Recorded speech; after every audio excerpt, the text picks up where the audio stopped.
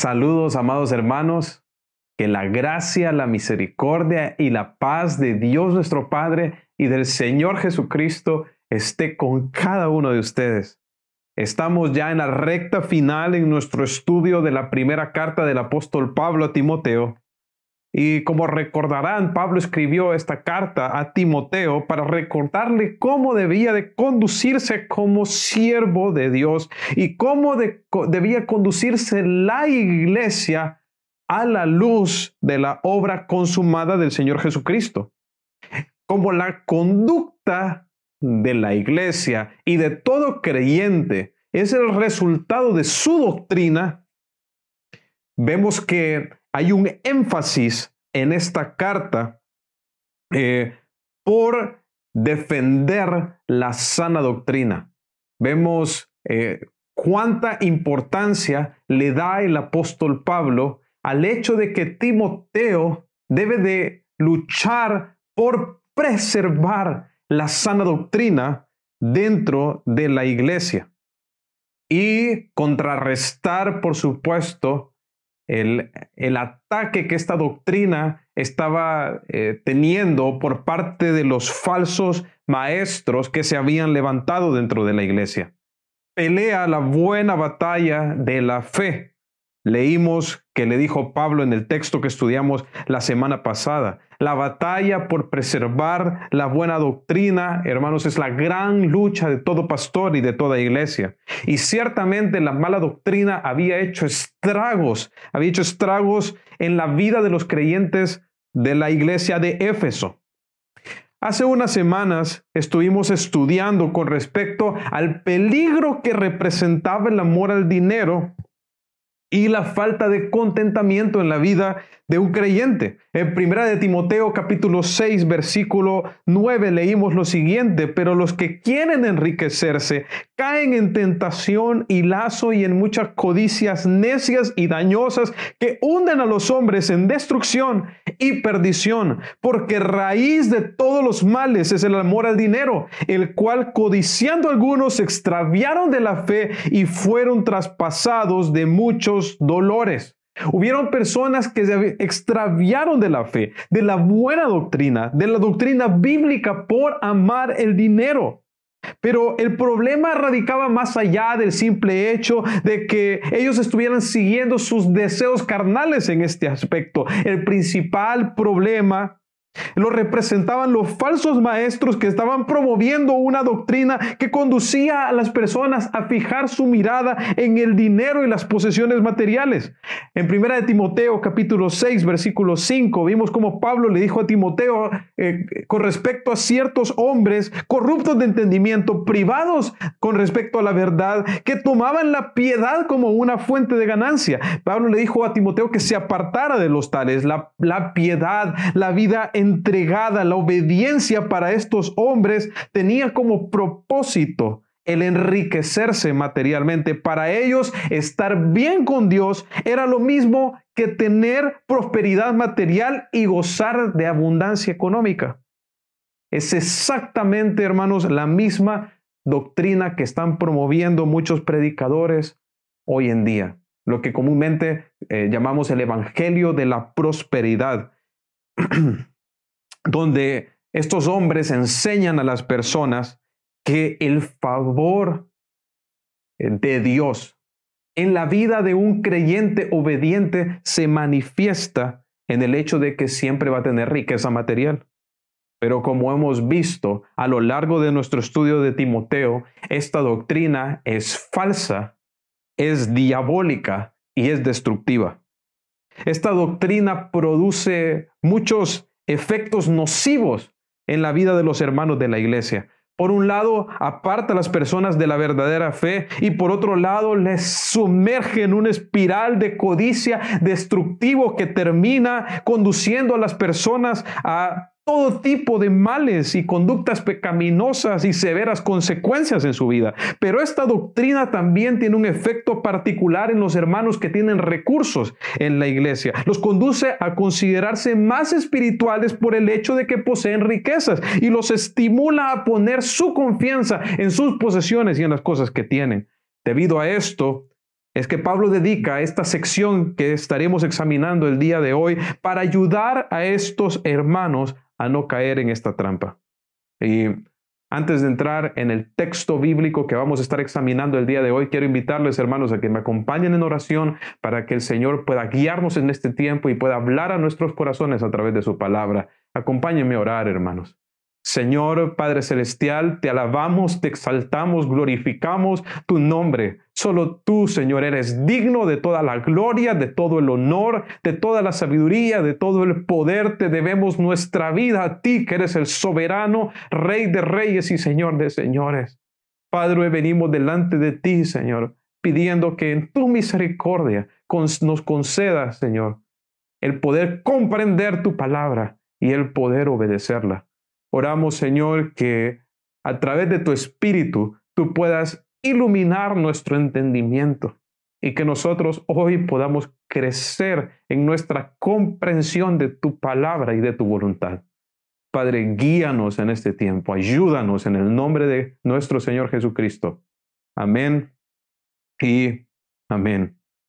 Quiero invitarles, hermanos, a que puedan abrir sus Biblias y puedan buscar Primera de Timoteo, capítulo 6, versículo 17 al 19. Primera de Timoteo, capítulo 6, versículo 17 al 19. Dice así: a los ricos de este siglo manda que no sean altivos, ni pongan la esperanza en las riquezas, las cuales son inciertas, sino en el Dios vivo, que nos da todas las cosas en abundancia para que las disfrutemos, que hagan bien, que sean ricos en buenas obras, dadivosos, generosos, atesorando para sí buen fundamento para lo porvenir, que echen mano de la vida eterna. Noten que este texto comienza dirigiéndose a los ricos de este siglo. El término ricos hace referencia a las personas que tenían recursos materiales. Estamos hablando de personas que eran prósperas económicamente. La frase de este siglo puede traducirse también como de este mundo o de este tiempo, de esta época. Entonces, este mandato está dirigido a personas que tenían abundancia económica en esta tierra. Ahora bien, existen dos grupos de ricos en este mundo. Por un lado, los inconversos, ¿verdad? Los ricos que no conocen a Cristo, que no se han entregado a Él. Y por otro lado están los ricos creyentes, personas que tienen recursos materiales y que también se han entregado al Señor Jesucristo. Ahora, este texto está dirigido al segundo grupo. ¿Por qué podemos decir eso? Porque en los versículos 18 y 19 se les llama que sean generosos para que atesoren buen fundamento para lo porvenir. ¿Quiénes son aquellos que pueden hacer tesoros en los cielos, tesoros para lo porvenir? Pues por supuesto, hermanos, que son los creyentes. Entonces, este es un mandato para los creyentes ricos. Ahora, sin embargo, quiero aprovechar para hablar a las personas que tienen posesiones y que todavía no se han entregado a Cristo. Y quiero decirles que lo que el Señor desea para sus vidas es que se arrepientan de sus pecados y puedan confiar en Cristo para su salvación. Como el ejemplo de Zaqueo en la Biblia, que era un recaudador de impuestos que había obtenido su riqueza a costa del robo y el abuso de poder. Sin embargo, cuando conoció al Señor Jesucristo, fue salvo y su vida manifestó un cambio radical, de manera que se comprometió a devolver todo lo que había robado y a compartir la mitad de sus bienes con los pobres. Si eres una persona con recursos, independientemente de que te hayas enriquecido por las vías lícitas, ya sea por el trabajo duro o porque recibiste una herencia, etcétera, o por vías ilícitas, ya sea el robo, extorsión, narcotráfico, evasión fiscal, lavado de dinero, corrupción. Todos hemos pecado. Todos. todos sin excepción hemos ofendido a Dios y por lo tanto todos necesitamos el perdón de Dios, y lo que Dios quiere es que puedas arrepentirte de tus pecados y confiar en Cristo para tu salvación. El Señor Jesucristo, siendo Dios, se humilló, tomó un cuerpo humano, vivió entre nosotros y en ese cuerpo murió en la cruz del Calvario, siendo inocente. Murió por nuestros pecados. Él era perfecto, Él era santo, pero Él llevó el pago de nuestros pecados en esa cruz. Los que merecíamos ser castigados éramos nosotros, pero Jesús fue castigado en nuestro lugar. El justo se dio por nosotros los injustos para que pudiéramos llegar a Dios. Pero el Señor Jesús no quedó en la tumba, fue levantado de entre los muertos al tercer día y fue exaltado a la diestra de la majestad, y Él está llamando a todos los hombres en todo lugar a que se arrepientan y crean en el Evangelio. Si aún no has entregado tu vida al Señor Jesucristo, quiero invitarte a que humildemente te arrepientas de tus pecados y creas en Jesucristo, en la obra que Él hizo en la cruz del Calvario, donde Él llevó todos tus pecados.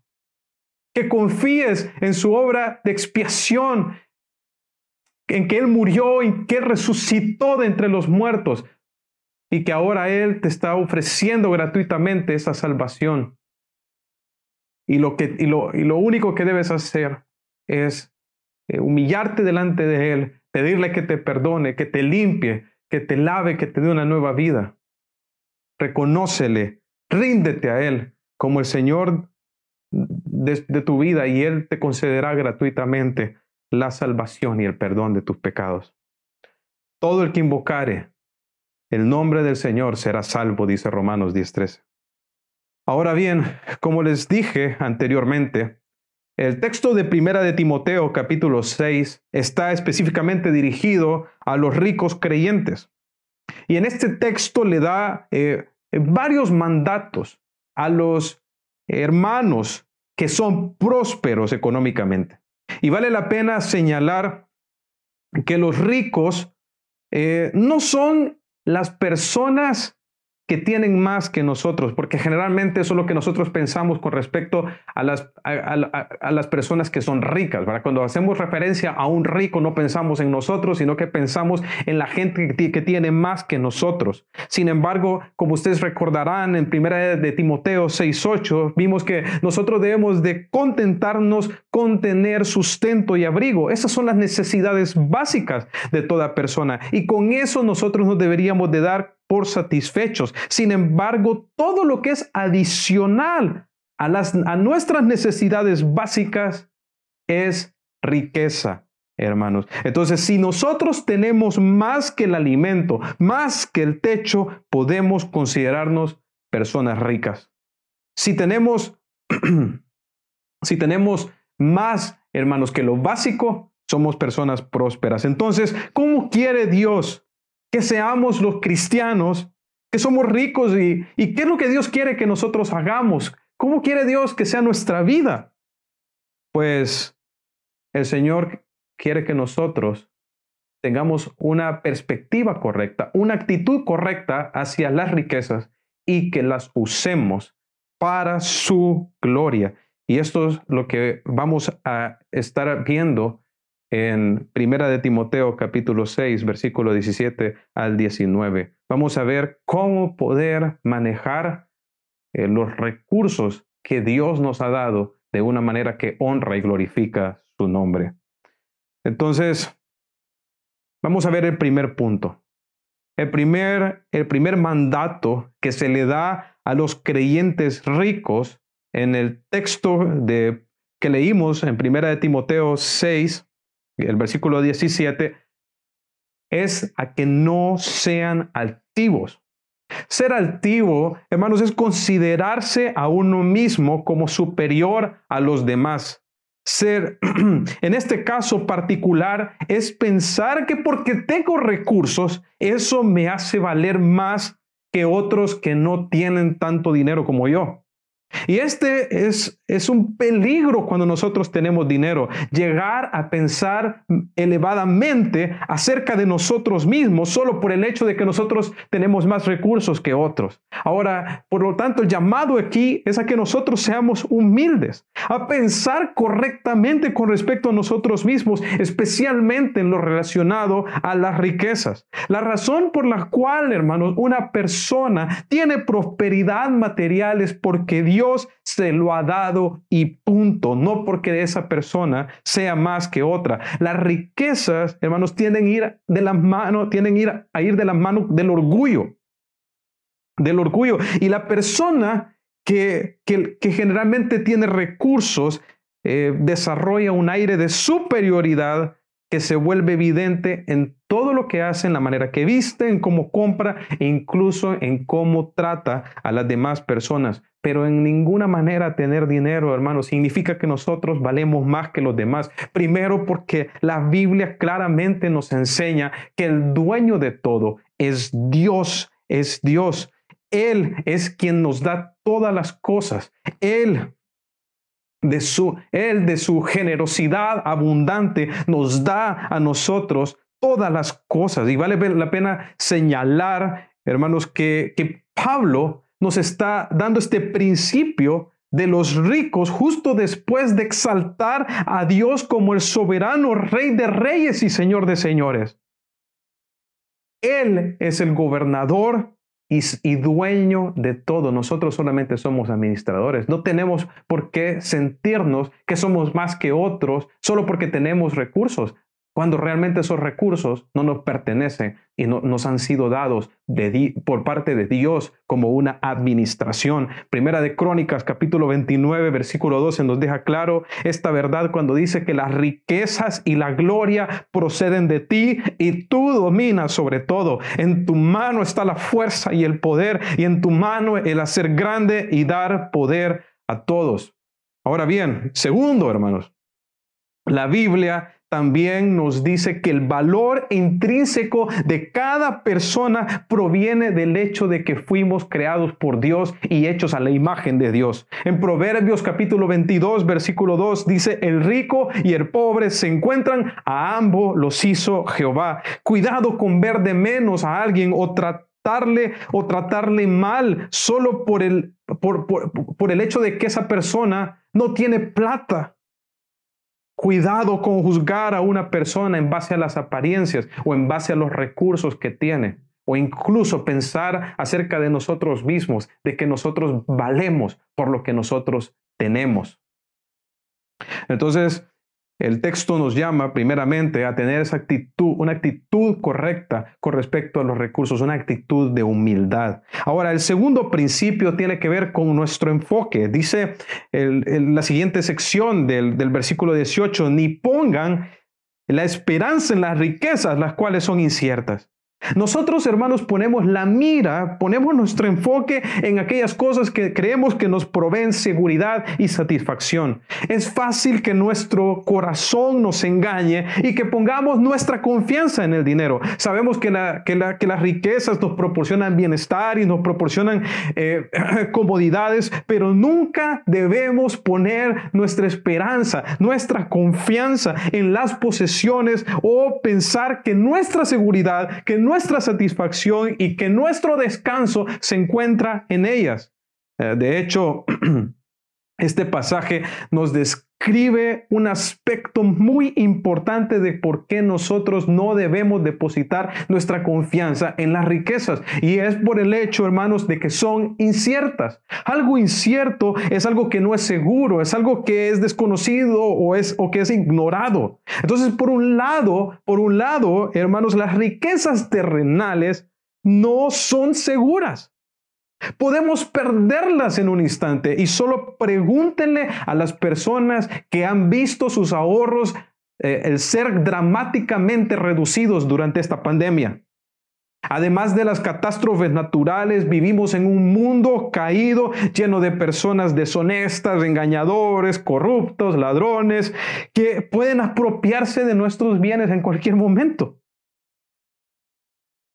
Son inciertas. Ahora, por otro lado, las riquezas terrenales, hermanos, no tienen ningún valor eterno. Y no importa cuánto hayamos acumulado en esta vida, todo lo que nosotros tengamos acá va a ser ignorado por Dios en el día del juicio. Y para la eternidad, hermanos, no tiene ningún valor. Por lo tanto, hermanos, no pongamos nuestra confianza, nuestra mira, nuestro enfoque en las riquezas. En lugar de ello, en quien debemos de poner toda nuestra confianza, toda nuestra esperanza, es en nuestro Dios. Eso es lo que nos muestra el contraste del versículo. En lugar de poner la esperanza en las riquezas, debemos de ponerla ¿en quién? En Dios, sino en el Dios vivo, dice, que nos da todas las cosas en abundancia para que las disfrutemos. El Señor es la roca de los siglos. Él es nuestro Padre. Él es nuestro Salvador. Él es nuestro Redentor. Él es nuestro proveedor, hermanos.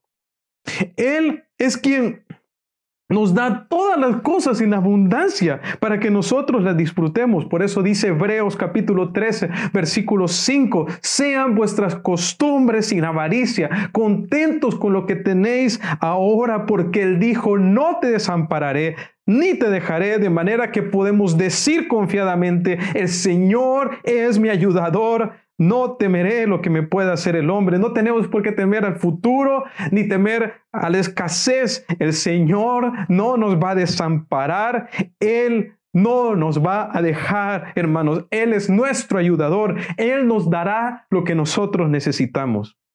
Ahora, aunque ciertamente nosotros deberíamos de estar contentos con lo básico, hermanos, que ya vimos que es el sustento y el abrigo, nuestro Dios es tan bueno y es tan misericordioso que nos da más allá de lo básico, hermanos.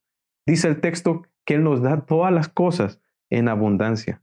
Ahora, pero nuevamente, nuestro corazón no debe de estar confiado en las dádivas de Dios, sino en Dios mismo. No debemos de estar confiados en lo que Dios nos da, sino en el Dios que nos da las cosas.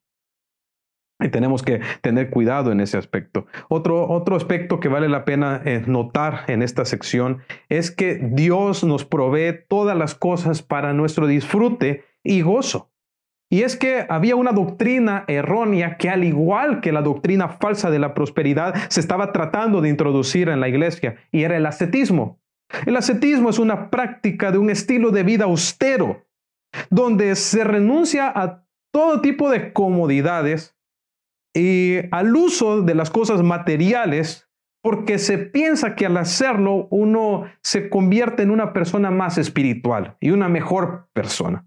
Los monjes católicos y en muchas religiones en el mundo se han practicado estas cosas por siglos, e incluso hay muchas personas hoy en día que están haciendo votos de pobreza. Ahora, hermanos, eso es un engaño. Claramente en este texto de 1 de Timoteo capítulo 6 versículo 17 nos muestra que el disfrute de los bienes y el usar las cosas que Dios nos ha dado es completamente legítimo y correcto. Ahora bien, no debemos de pensar que ese disfrute consiste en que vamos a vivir una vida egoísta centrada en nosotros mismos, y que como Dios quiere que nosotros disfrutemos, entonces vamos a ir y nos vamos a entregar a usar el dinero para darle rienda suelta a todos nuestros deseos carnales y obtener todas las cosas terrenales que este mundo nos ofrece. No, hermanos. El disfrute aquí es dentro de los parámetros de la voluntad de Dios. Y bueno, hermanos, ¿y qué hay que traiga más gozo, más alegría, más satisfacción a la vida de un creyente que hacer la voluntad de Dios, que ser obediente al Señor y glorificarle a Él? Eso es lo que más nos trae gozo. Y por eso es que en la siguiente sección, que parte en la segunda parte del versículo 18, vemos con respecto a cómo debemos usar esos recursos, porque realmente Dios nos quiere bendecir, pero Él va a bendecirnos a nosotros en la manera en que nosotros somos generosos y usamos las cosas que Dios nos ha dado para su gloria. Mira lo que dice Primera de Timoteo 6:18. Dice que hagan bien, que sean ricos en buenas obras, dadivosos, generosos, atesorando para sí buen fundamento para lo porvenir, que echen mano de la vida eterna. Estos textos, hermanos, nos muestran un componente fundamental para disfrutar los bienes que Dios nos ha dado, y es utilizarlos para bendecir a los demás e invertir en el reino de los cielos. Dijo el apóstol Pablo en Hechos capítulo 20, versículo 35, en todo os he enseñado que trabajando así se debe de ayudar a los necesitados y recordar, dice, las palabras del Señor Jesús, que dijo, más bienaventurado es dar que recibir. Bienaventurado, hermanos, significa doblemente feliz, es una persona extremadamente bendecida. Entonces el texto nos está mostrando que la persona que es más feliz y que es más bendecida es la persona que es generosa, es la persona que da. La razón por la cual, hermanos, Dios nos bendice materialmente no es para que nosotros lo gastemos en nuestros deleites o almacenemos para un futuro incierto, sino que lo usemos para hacer buenas obras. Eso es lo que dice este pasaje. Dice que hagan el bien, que sean ricos en buenas obras. Eso es lo que Dios quiere de nosotros.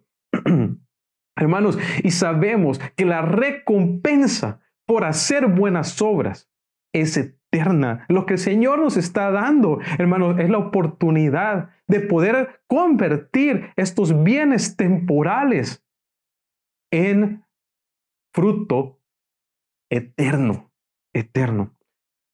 Y para ilustrar esto, quiero que observen cómo se expresa el apóstol Pablo de los filipenses luego de recibir una ofrenda que ellos le enviaron. En Filipenses capítulo 4, versículo 17 al 19, dice el apóstol Pablo, no es que busque dádivas, sino que busco fruto que abunde en vuestra cuenta.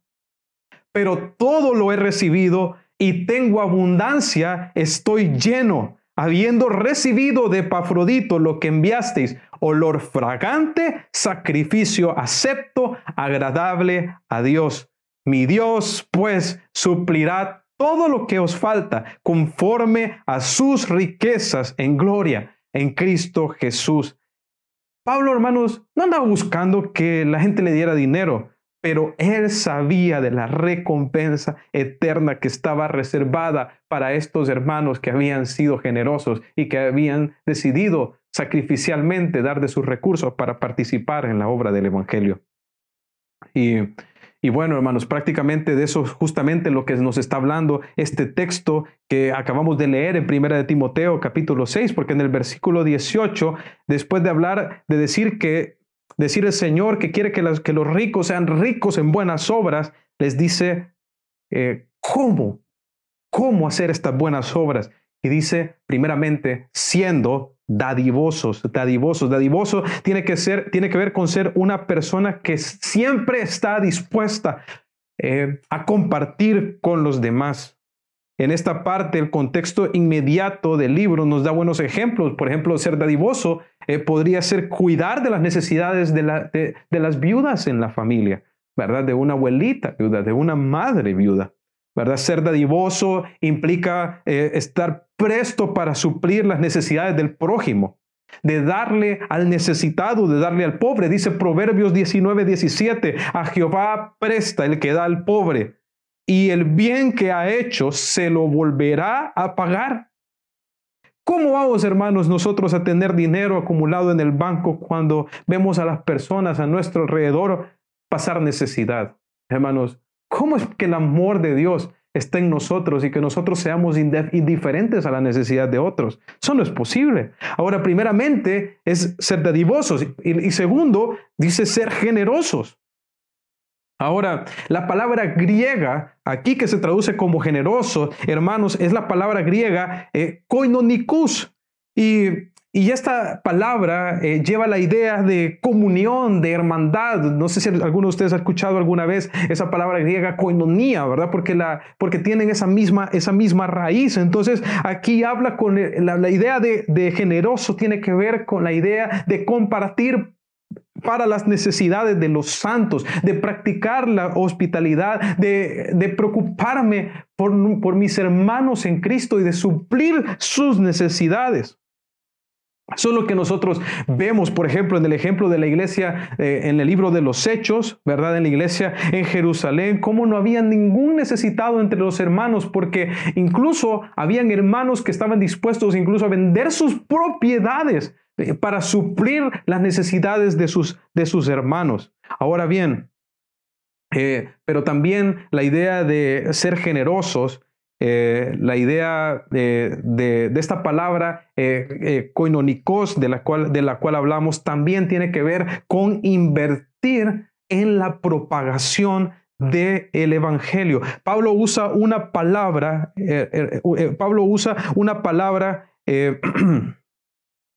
una palabra similar, o mejor dicho, con la misma base de koinonikos que les acabo de mencionar, cuando hace referencia a cómo los filipenses participaron en la obra del evangelio apoyando su ministerio.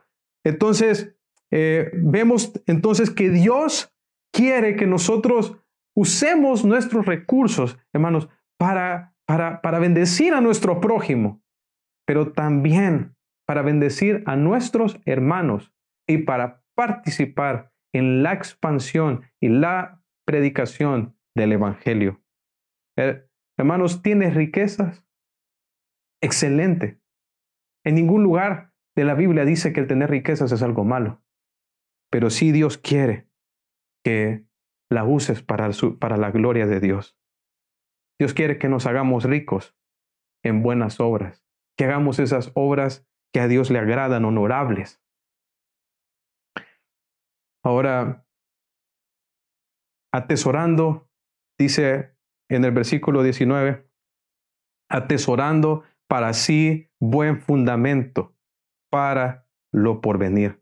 La palabra atesorar aquí comunica la idea de amasar un gran tesoro. ¿Para cuándo, hermanos? Para lo porvenir, para la eternidad. Y prácticamente lo que Pablo está diciendo aquí es que al ser nosotros generosos, al ser dadivosos, lo que estamos haciendo es invirtiendo en los cielos, invirtiendo en los cielos. Y ese es el lugar, hermanos, donde Dios quiere que nosotros pongamos nuestro tesoro, no aquí en la tierra, no en las cosas inciertas, no en lo fugaz, sino en lo que permanece para siempre.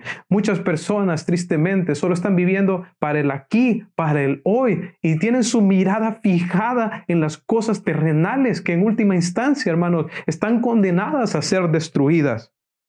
Nuestra mirada debe estar puesta en los cielos y nuestro tesoro debe estar puesto en los cielos, porque donde esté vuestro tesoro, ahí estará también vuestro corazón.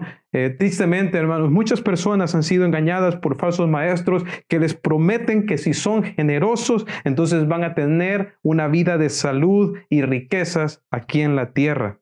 Ahora, pero darle al Señor por esos motivos, hermanos, esos son motivos incorrectos, son motivos avariciosos. Dios quiere que le demos por amor, para su gloria. Y para su gloria, hermanos, y para invertir en las cosas que le agradan, en su reino. Y Él ha prometido recompensarnos en su reino.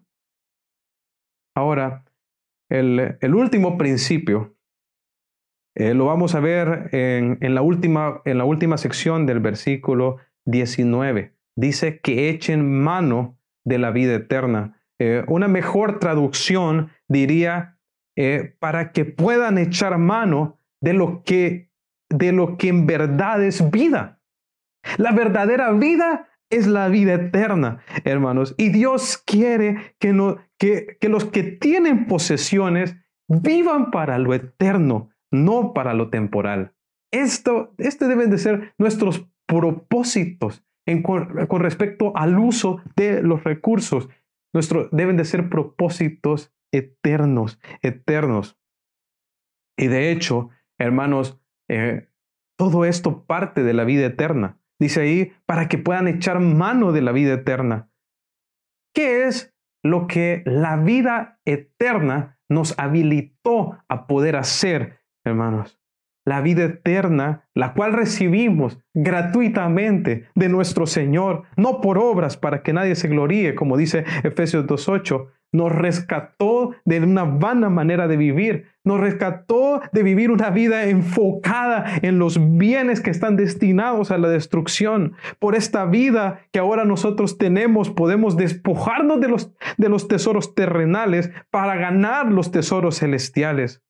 Entonces, invirtamos, hermanos, invirtamos los recursos que Dios nos ha dado en lo eterno, en lo eterno.